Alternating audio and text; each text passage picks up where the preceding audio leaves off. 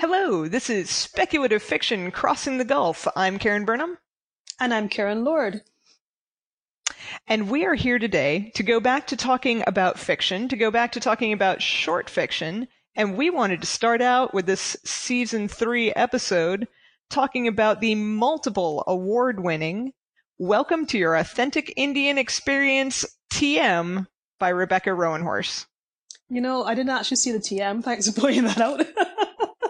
To give it the most basic possible summary, this is the least fleshed out summary that you can possibly give it.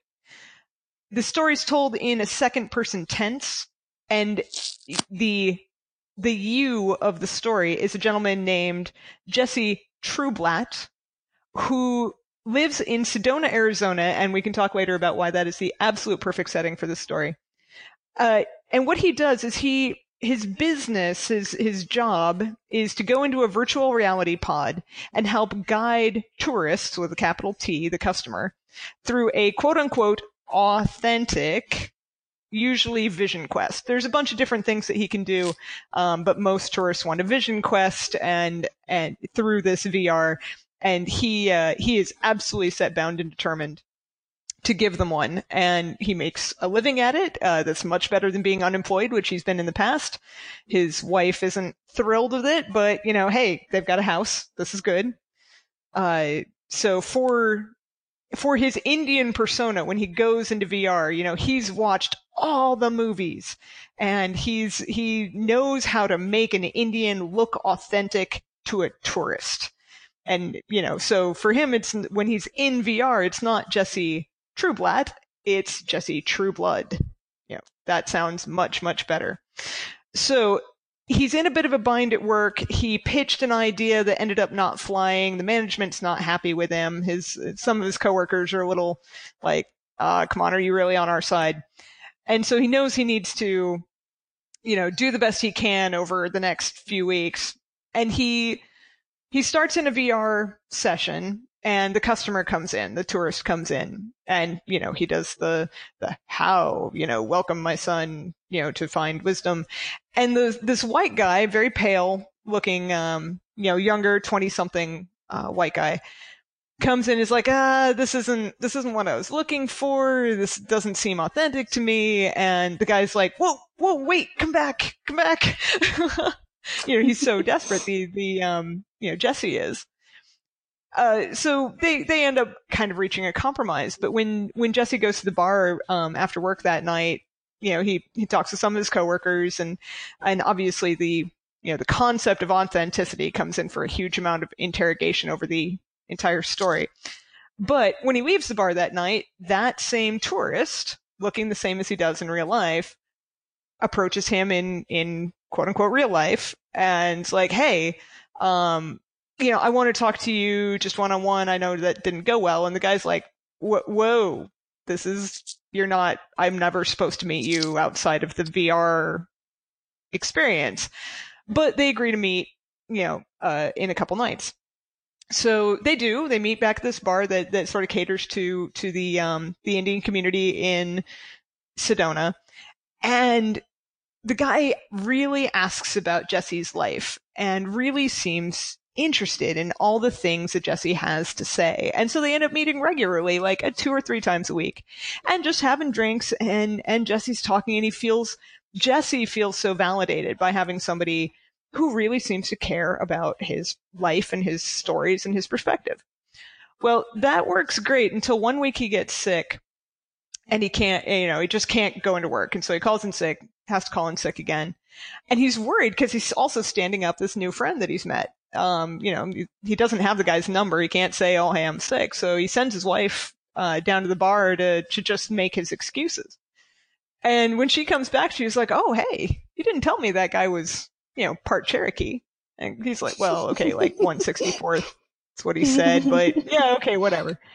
Well, when he finally gets a little bit better, he goes back to work after about a week. And at work, they say, hey, we met this guy. His last name's Wolf, and he's part Cherokee, and he just seems way more authentic. And we gave him your job. You're fired.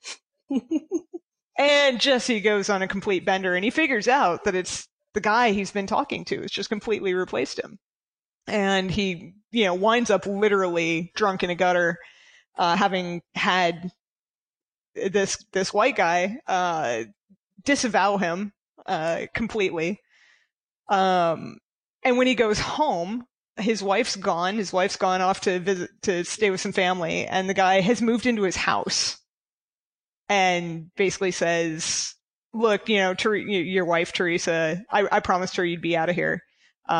She doesn't want somebody like you, somebody who's going to get left in a gutter." And the guy's like, "Look, you can't just take my whole life." And then the guy says, "What if this is my experience and you're the tourist?" And then the ending is very clear that the feeling of Jesse getting kicked out of VR is exactly the same as the feeling that he gets when a tourist leaves his VR at work. And so, there are these multiple layers of deceit, not deceit, but of artifice. And okay, so that's the very bare bones summary of a very nuanced story where, okay, so the idea is VR is real. You can buy a vision quest from a quote unquote real Indian, and this guy really is a Pueblo Indian.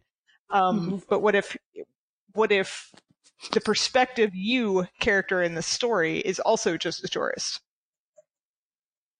Oh, okay. So Yes. it won like all the awards.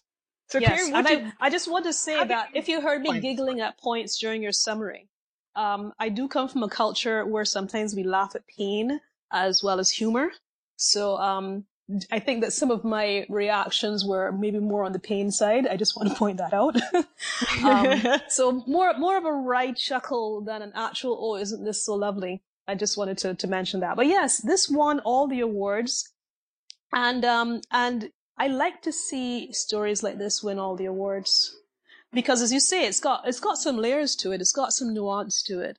But most of all, it is a story that speaks to me and my Caribbean tourist experience so perfectly that it's one of those few occasions where you can kind of read something and think, well, this could have been written for me. And I also have to mention that I'm not a fan of the second person approach, but usually, right? But this was done so seamlessly that by the time the first paragraph is over, you've forgotten that you're in second person. Mm-hmm. The story itself becomes the VR experience. So that's one layer in there. I was thinking to myself as I was reading the story a second time to make sure that I kind of had it down for this podcast. Second person point of view was almost a literary device in search of an application where it's actually useful until the science fiction VR experience. Because now with all the first person shooter games where you're playing a character and the character is quote unquote you. Exactly. We call them first-person shooters, but in fiction, that translates perfectly to you do this and you do that and you're in the story. And that's the experience of being a first-person gamer. Yes. It and another example has I would put in a science fiction trope and a literary trope mesh so well together. But I would add to that even before we really got into the gaming, don't forget the choose your own adventure things. Oh yeah. Although of course here it's like you have no choice. You're kind of just along for the ride, which has its own pleasures, or again pain. But yeah, you're definitely it definitely fits. It clicks. And I like I said, when you have that effortless feeling where the story is just pulling you along, that's always a bit of magic for me. So that's the first thing I want to say about that in terms of the structure.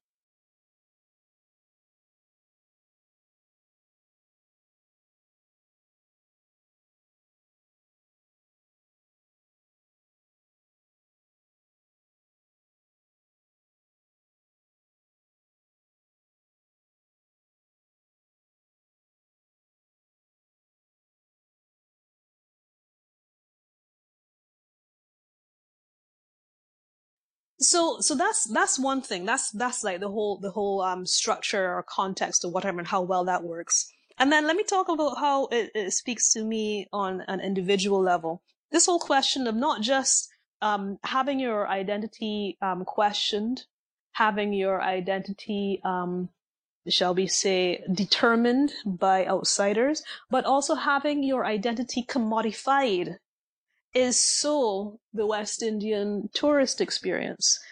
One could argue it's any tourist experience, but I am going to argue that there's certainly some tourist venues where the exercise is a little more painful than others. I mean, we have your own sort of Mediterranean tourist stereotypes. You have your, say, Australian tourist stereotypes, but the ways in which they can be harmful just do not seem to me to be as widespread and as impactful as what I read in this story and also what I experience here in this country. So, looking at things like, not really caring exactly, which nation he's from, but saying, okay, this is the one that's more known and more authentic. So you do this, even if you're really that. And you need a name that's recognizably Indian. So, the turn black can't work. It's going to be True Blood. Well, sorry, he did that one for himself, but you buy into it because you're like, this is a job. They've commodified my identity. I need to eat. So I'm going to fall in line. And he does a lot of falling in line. There's a very neat little bit in the middle where one of his co-workers is trying to challenge the boss because there's a very sort of sexist and frankly almost dangerous sort of squaw fantasy is called. Squaw fantasy experience. Yeah, which just saying it actually gives me like a really creepy feeling. And is looking to him for support, and he's keeping his head down, keeping his mouth shut. And then afterwards, when he's like sort of pressed on it in a non-boss context, he's very honest. He says, "I think I really need this job," because his coworker's like, "No, what did you really think? You said nothing. What did you really think?" Mm-hmm. "No, I think I really need this job." And I was like, man, I feel ya. There are really some times when you would love to be the person who speaks out, where you would love to be the person who like stands up for what is right. But sometimes you are precisely at that basic level of survival that you're like, this is about the house, the shelter over my head or not, the food on my table or not, my spouse leaving me or not. This isn't academic. This isn't, just a game. These are some real stakes for some seemingly trivial reactions.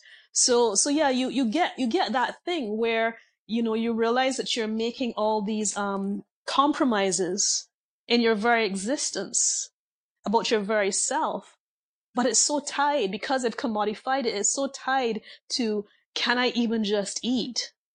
That, you don't have the space to be brave. You don't have the space to be risky. And I wish people would understand that. I'm going to share something now, which is, I guess in a way I remember this because, as I said, how the squaw experience thing kind of made me feel. So, part of, these type of tourist experiences is the whole concept of, the sex fantasy. And again, was it sea, sand, and sex is supposed to be the tagline for the West Indies. So I was recently, well, not really recently, but a while back, chatting with some friends of mine. And, yes, of course, they're going to be, your various men cruising the beaches looking for, some tourist woman to look as if she wants to have a fling or whatever and get some pay for that. Don't think it's just the women. And my friend was telling me that there is a particular type of tourist who is not content to have that kind of fantasy with someone who is, as I would say, clearly a sex worker, clear in the business, maybe they're freelancing, maybe it's just for a season, maybe it's something they do regularly, but it's something that they have, in a sense, decided to do. No, their fantasy is to find an ordinary hotel worker who might be in a bind and say, hey, if you do this extra thing, I'm going to pay you this amount of money.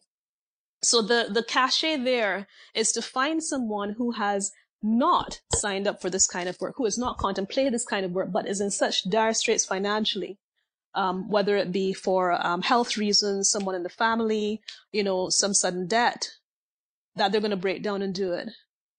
And that is something that they would do, or even entrap someone into doing.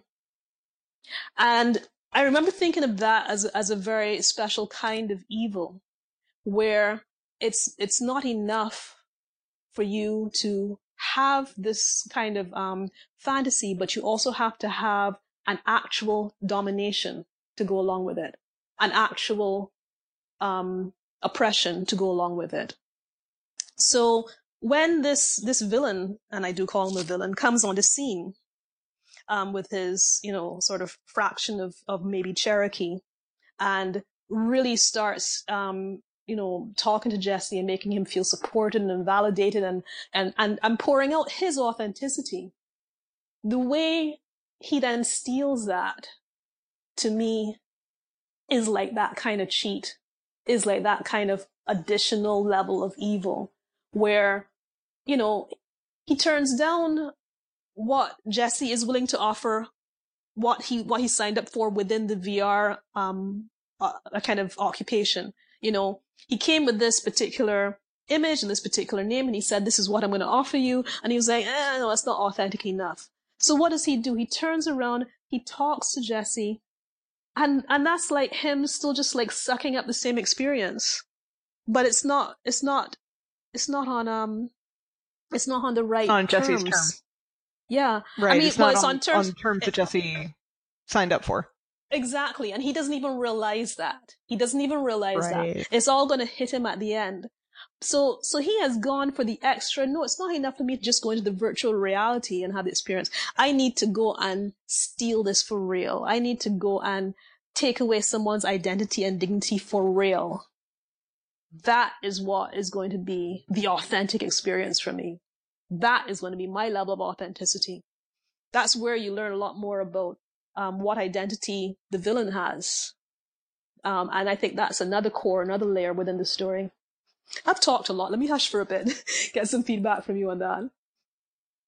Well, yeah, absolutely. No, so yeah, the white guy, and he accepts the name White Wolf or at least that's the name that Jesse gives him, and he never gets another.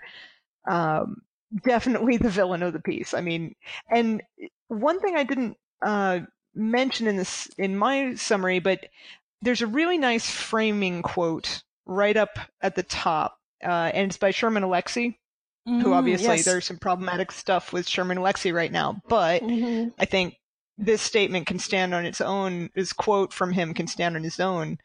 And it says, this is before you start anything about anything about the story. In the great American Indian novel, when it is finally written, all of the white people will be Indians and all of the Indians will be ghosts. Yeah. Yeah. That's your framing quote. And that exactly supports what you're saying about, how, the white guy, White Wolf, is not just, oh, hey, I'm going to go through this vision quest, but I'm going to go track down the guy who is willing to give me a vision quest and instead steal his entire identity. And life. And everything. Yep. Right. Yeah. Everything about what makes him him, and I'm going to just take it. Because I can. Now, because I can. Right. Just because I can. We never get any of White Wolf's actual motivations. And actually, I almost want to refer to him as Pale Crow because that's what Jesse named him first. and that is a very, very good kind of omen because you should pay attention to that. Pale Crow is precisely what you need to call him. Yeah. Yeah. So right, because crows obviously have a very different symbolism than wolves. Yeah. But then there's so there's the bit, so after Jesse loses his job, everything gets a lot more surreal. So he goes back to the bar, and I like the bit where he's going back in the afternoon instead of the evening, and all of a sudden it's a very different crowd of people at the bar. Yeah. It's like, oh, it's an afternoon crowd, heavy boozers and people without jobs. You laugh because you fit right in. It's like, oh yeah. so the next thing he knows, White Wolf or Pale Crow comes into the bar once it's the evening, guys getting off work, and he comes in with the woman, the coworker, who'd been concerned about the squaw fantasy. He comes in with that person, and Jesse starts being like, "Hey guys, look at this horrible thing," and they're both like, "Do we know you?" Yeah, which is just horrible that Daran, the person that he'd at least kind of tried to back up, at least he understood her point of view when she was voicing her concerns. She's like, "Who are you?" Yeah. And White Wolf is like, "Yeah, hey dude, you better keep moving." And Jesse's like, "I just poured out my soul to you over the course of a couple months. What the hell?" And then once he goes back home, all of a sudden we'd had a description of how Jesse alters himself in VR to look more, quote unquote, authentically Indian. Okay, rock hard abs, lose the jeans, get some buckskin, should strengthen that jawline a little bit, so lengthen the hair so that he can, do that best Indian chief persona. Especially once he runs into White Wolf / Pale Crow at his own home, he's like, did that guy ever look that tan? Did that guy ever look that... Were his cheekbones that high before? And that's when you really start to get this idea of, oh, we're the tourists in Jesse in this VR. We, the reader, are now seeing a quote-unquote authentic Indian experience where now what we thought was reality is... So we knew that Jesse had a reality and that he was working in a VR. Now we're seeing that maybe Jesse's reality is a VR compared to our reality. And that's a bit of just a really cool mindfuck at the end, isn't it? Now, this vaguely reminds me of a film whose title is, hang on, is it The 13th Floor or something like that? But it was one of these situations where, it was definitely Inception level sort of thing going on, where the whole bulk of the movie, spoilers everyone, the person in the movie was researching this sort of virtual reality thing was happening, and then at a certain point was challenged to go to the horizon of his own world, and then realized that he himself was in a virtual world. So that kind of double layer thing was indeed fascinating. But the thing is, it to me, it just struck a note of sorrow, a note of sorrow and of vanishing, because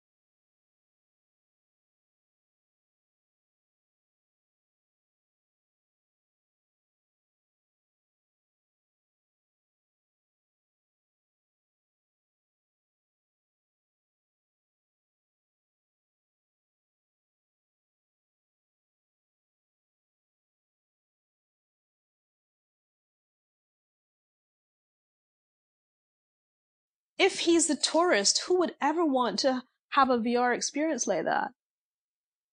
You know what I'm saying? Well, so I'd mentioned as an offhand in my summary that the notion of authenticity comes in for a huge interrogation in this 5,800 word story. because, well, especially, I live now near Detroit. Industrial ruin porn and poverty porn are basically real things, right? Yeah, yeah. You might have seen some of that in your area of the woods as well. Yeah. Oh, yeah. Yeah. Sorry, I got a little story about that later on. Go ahead. Yes. Okay. And actually, so I'd also just offhand mention, let's talk about why Sedona is the perfect the perfect setting for this. So I got my bachelor's degree from Northern Arizona University, which is about 50 miles up the road, 50 miles north of Sedona. And every once in a while, I'd take my my very big, very old truck and take an off-road down from, off one of the main highways and take this like super rock climbing off-road down to Sedona. But Sedona has this incredible reputation for being this new age tourist trap, where literally white people with more money than sense will come and try and quote unquote find themselves. And it's a beautiful place to do that. Sedona is stunningly beautiful. Like, you cannot turn around at any place in that city limits and not see a beautiful view. It's red rock and it's green pine trees, and it's layers of rock strata. And so, if you're going to, throw away a bunch of money, it's a great place to do it. It's got hot springs. It's got, it's got everything. But it has grown up this industry to cater to people who want the quote unquote new age experience. Yeah. And obviously new age is a label for a whole suite of things. But especially back in the 80s and 90s, the people who thought they could heal their souls with crystals or, different flavors of meditation or detoxes or whatever spirit quest you wanted to have, be it Native American or New Age or European Druidic or whatever, somebody would sell it to you in Sedona. Or just a bunch of drugs. You could get that too. Shortcuts. Whatever you want. Sweat Lodge, we can do Sweat Lodge. Ecstasy, we can do ecstasy. Whatever makes you feel like you're making progress. So that setting makes a ton of sense. But what I really appreciated was the idea that Jesse is allowing his sense of authenticity to be completely defined by the clientele. Yeah. Right. He's judging what's authentic by what are my clients willing to pay for. And he has completely internalized that. He tells his wife, he's like, come on. She's like, True Blad's your name. It's an Indian name because it's your name and you're Indian. And he's like, we're not the right kind of Indian. We're Catholic, for Christ's sake. Yes. I love that one. Yeah. That wasn't great. I mean, that's in the beginning when things are a little funnier than the very serious tone at the end. But it's a great, it's absolutely true. He's internalized what authentic means, and what authentic means gets defined by the people with the money. Yep, absolutely. Which hooks right back into what you were saying. But you said something a little earlier that I'm starting to become persuaded as I'm thinking it over. So you're saying, Detroit, industrial ruin porn, poverty porn.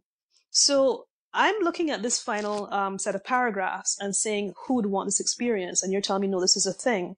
And then I'm realizing, okay, I'm the girl who doesn't like to read grimdark. Because, as I sit here kind of tracking the path of soon-to-be Hurricane Isaac, my life is sufficiently vulnerable without having to indulge in, more grim things. So there are people whose lives are sufficiently secure that they do want to find themselves in this, horrible experience of being a minority or someone who's undervalued, forced into this job they can't escape, and, having their identity and their sense of self stolen. So yes, maybe for them, this would be the choose your adventure that they would want, this sort of slow fall of degradation. And maybe there's a sort of a weird kind of virtue they could feel in going through it, especially if they're white, sort of like, well, I'm going to try to see what this feels like by going into this VR and doing it. And that suddenly sounds like a very compelling ending. Oh my gosh, that's kind of scary actually. Ooh, yuck. So here's my thing. So when I first read this, so again, I went to college at Northern Arizona University, which is the only 4-year university that's close to the Dene Reservation, which most people know is the Navajo Reservation. So there are plenty of Dene students there, especially I took a bunch of sociology classes, some from Dene professors. So did I get, a really great sense? Well, let me tell you, NAU is the only college in the country that offers a 4-year language program in Dene. Nice. Which, to this day, I regret not taking. I tell myself I suck at languages, but I really should have at least tried. Yeah. Yeah, that would have been cool. Okay, so, but I've lived in that situation and, so we learned there was at least more people to interact with going down to Sedona, driving through the res, talking to some of the people in my classes. I had opportunities to see this kind of area. And so I'm reading this story, I start at the beginning just like everybody else. And just like you said, I lose the fact that it's second person immediately. It fades in the background just brilliantly. And so I'm reading this and I'm like, oh yeah, I see it. I see what's authentic here and what's not. And I see how Jesse's quote unquote real life is more real than the VR thing. And I can laugh at how he's mediating the VR experience for all these tourists. Ha ha ha. Well, then you get to the end and it's like, wait, you're the tourist in Jesse's life. And I'm like, oh crap, am I that tourist, right? Am I taking what limited understanding I have and evaluating this story on that level? Hell yes, absolutely I am. So now this opens up for me an entirely new and brilliant layer to this, which is not just the commodification of identity, but the commodification of our pain. Because that's what this is. This is also a commentary on that. And now I can tell you the story that I promised you a little earlier when you were saying that you're sure that I've seen a bit of the whole poverty porn thing in my region. So I used to follow the BBC's news website, and they did a couple of things I was irritated at, mostly in terms of like typos and stuff because I'm bad that way. But the bit that kind of broke the camel's back was a little kind of photojournalist essay that it's completely disappeared. It got scrubbed. You'll never see it again. I think it lasted 24 hours because clearly somebody like called him up and said, "You are on drugs." But what it was someone who was sent to Barbados to photograph the Chattel House. I think I would have explained to you about the Chattel House, but I probably haven't explained to whoever's listening right now on the podcast. So the Chattel House is an indigenous architecture of Barbados. It's basically, it's a house that can be taken apart and loaded onto a truck and taken somewhere else and set back up again. That's the basic idea behind it. But of course, over time, it's just like developed its own thing. There are plenty that can't be taken apart anymore. They're on, permanent foundations, but they have a distinctive look to them. They have a distinctive set of sections that join together. They have particular fretwork in some cases, and they are a thing. They are a thing because in our history, the reason they developed was that after emancipation, the planters still owned the land, and they would rent the land to their former slaves who were now their tenants. And if they felt like kicking you off the land, you had to be able to pack up your house and go somewhere else. So that was how that became, this indigenous architecture of ours. But there are some amazing examples of the Chattel House. There are some that have survived for a very long time. There are some that are very new, but they're just done in a very pretty way. And yes, they're a bit of a touristy thing, so you can go to like these almost like tourist shop villages, which are kind of like linked Chattel House malls. Because it's a visual thing that is Barbados. So off goes this photojournalist guy, and he's going to do a little something on the Chattel House in Barbados. And it seemed as if he stopped at every rundown, unpainted, weathered, shambolic version of it that he could find, and put those all together into an essay. I was like, wow. and I knew where some of these were. So I was like, he literally had to like pass this example of a really, really, really pretty one in order to take a picture of that really shambolic one, like 2 feet down the road from it. You know, I was like, what kind of bad-mindedness is this? Honestly, you had to have an agenda to do this. We're not even talking about going into a slum. We're talking about, as I said, some of these things would have been like across the road from each other. And I was just in awe. And I was incandescent. I was so annoyed. I was so angry. I was like, what do I do? Who do I call? Who do I email? You know? And then, as I said, in about 24 hours, it was gone. Like it had never existed. So somebody with big enough clout said, yeah, you guys are on drugs and you need to sort your lives out real fast. I mean, we've got like coffee house books dedicated to Chattel House. You know, it's not a thing that, anyway. So it kind of was fascinating to me because he obviously thought he was going to get clicks far faster with commodified pain and poverty and misery than he was going to get with some really pretty nicely painted, you know, historically significant chattel houses. Mm-hmm. And I was like, you had to make an effort to do this. This was not like, oh, you know, this is the untold story. No, you had to like avoid so many good things and so many good areas to pull together what you did. There's a kind of almost an evil genius. No, I don't want to say genius, an evil talent to it. And, well, that's a textbook case of a preconceived narrative, right? Where you go, and this is a problem in the sciences too, where you go specifically to cherry pick evidence that supports your narrative. Exactly so. And you'll ignore everything else. Yes. Mm-hmm. And now I wish I had hunted up now where this connects to, and I wish I'd hunted up this thing in advance because I need to find it. But the author who was sort of credited with the launch of the urban genre, and the urban genre being the one which is sort of, you know, African Americans in the ghetto struggling to get out, having all these like, you know, gunfights and teen pregnancies and, you know, drugs and that kind of image, that particular kind of pain and poverty and so forth. So, like, there was a point where this author wrote, a kind of an open letter basically saying, I'm just done writing, you know, because, you know, at first it was like, yes, you know, I'm happy stories are out there. And then I realized, no, this is the only story they want now. This is the only story they're willing to publish. And that doesn't make sense. That can't be right because we are more than just this. Yes, this was a story that needed to be told, but we don't need to be having this story as the only story or the one that just gets told over and over again. And I do feel like that as a writer from the Caribbean and as a writer who is visibly Black, where, you know, you write a book and somebody can say, oh, it's not Caribbean enough. That was what was said about Redemption Indigo for one of its rejections. Mm-hmm.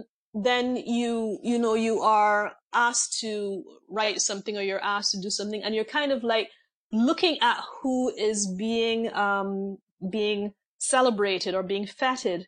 And as I said, I want a wide range of stories. So when I see the book or the story or the essay put forward, which is about, you know, violence in Jamaica, or is about disaster in Montserrat, or is about poverty in Guyana, I am not saying, again, those stories should not be told, but I'm like, where are your other stories, man? You know, these are the only ones that you want from us because those are the ones that are going to get your clicks for you. These are the things that you want to digest from us. So as I said, as I began to think of that, I realized how right you were about how this ends. And this is why that gives me the secondary chill, like the Swamp Fantasy thing did, because I recognize this particular kind of evil from my own life and feel like I'm constantly battling against it, you know, battling for the right to tell happy stories, for goodness sakes, battling for the right to tell optimistic futures, as if, you know, this is a valid thing. And Man, yeah. So, here I thought that I already loved the story, but we discuss. This is what the podcast does for us. We have these discussions and they're just as fresh for us. We discuss and you mention something, I'm like, oh wow, new vision, new nuance, so cool. Well, yeah. To me, it just goes back to the title. Welcome to Your Authentic Indian Experience, TM. For so much of the story, we think you of Welcome to Your Authentic Indian Experience. We think you refers to Pale Crow or White Wolf. Yeah. The guy buying the VR from Jesse. But no, I thought it was Jesse.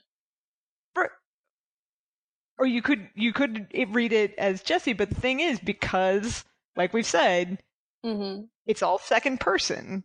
Jesse is the second person narrator. There's an extent to which you is us, the reader, and then we're judging the authenticity of the frame narrative in that, against what we think is quote unquote authentic. And again, and then I'm sitting there, because I'd been rolling my eyes along with Jesse or rolling my eyes along with Darian, the Squaw Fantasy worker, and being like, oh yeah, I get it. This jives with what I think of as authentic based on my experience in Arizona near this community.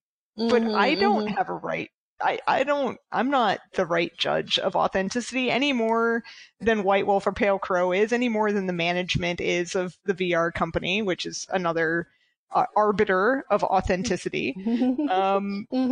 So it's a great way to open up that question of, do I get to be the arbiter any more than anybody else should? And at that point, the character of Jesse comes in for a huge ambiguity. Now, I'm going to both agree with you and do a but. No, more of an and. So you're saying who gets to judge what's authentic, who gets to be arbiter. I'm not even thinking about judgment anymore. I'm thinking about feeling, about experience. Literally, like, what is the feeling people are trying to get out of it? I think that's what shakes me more.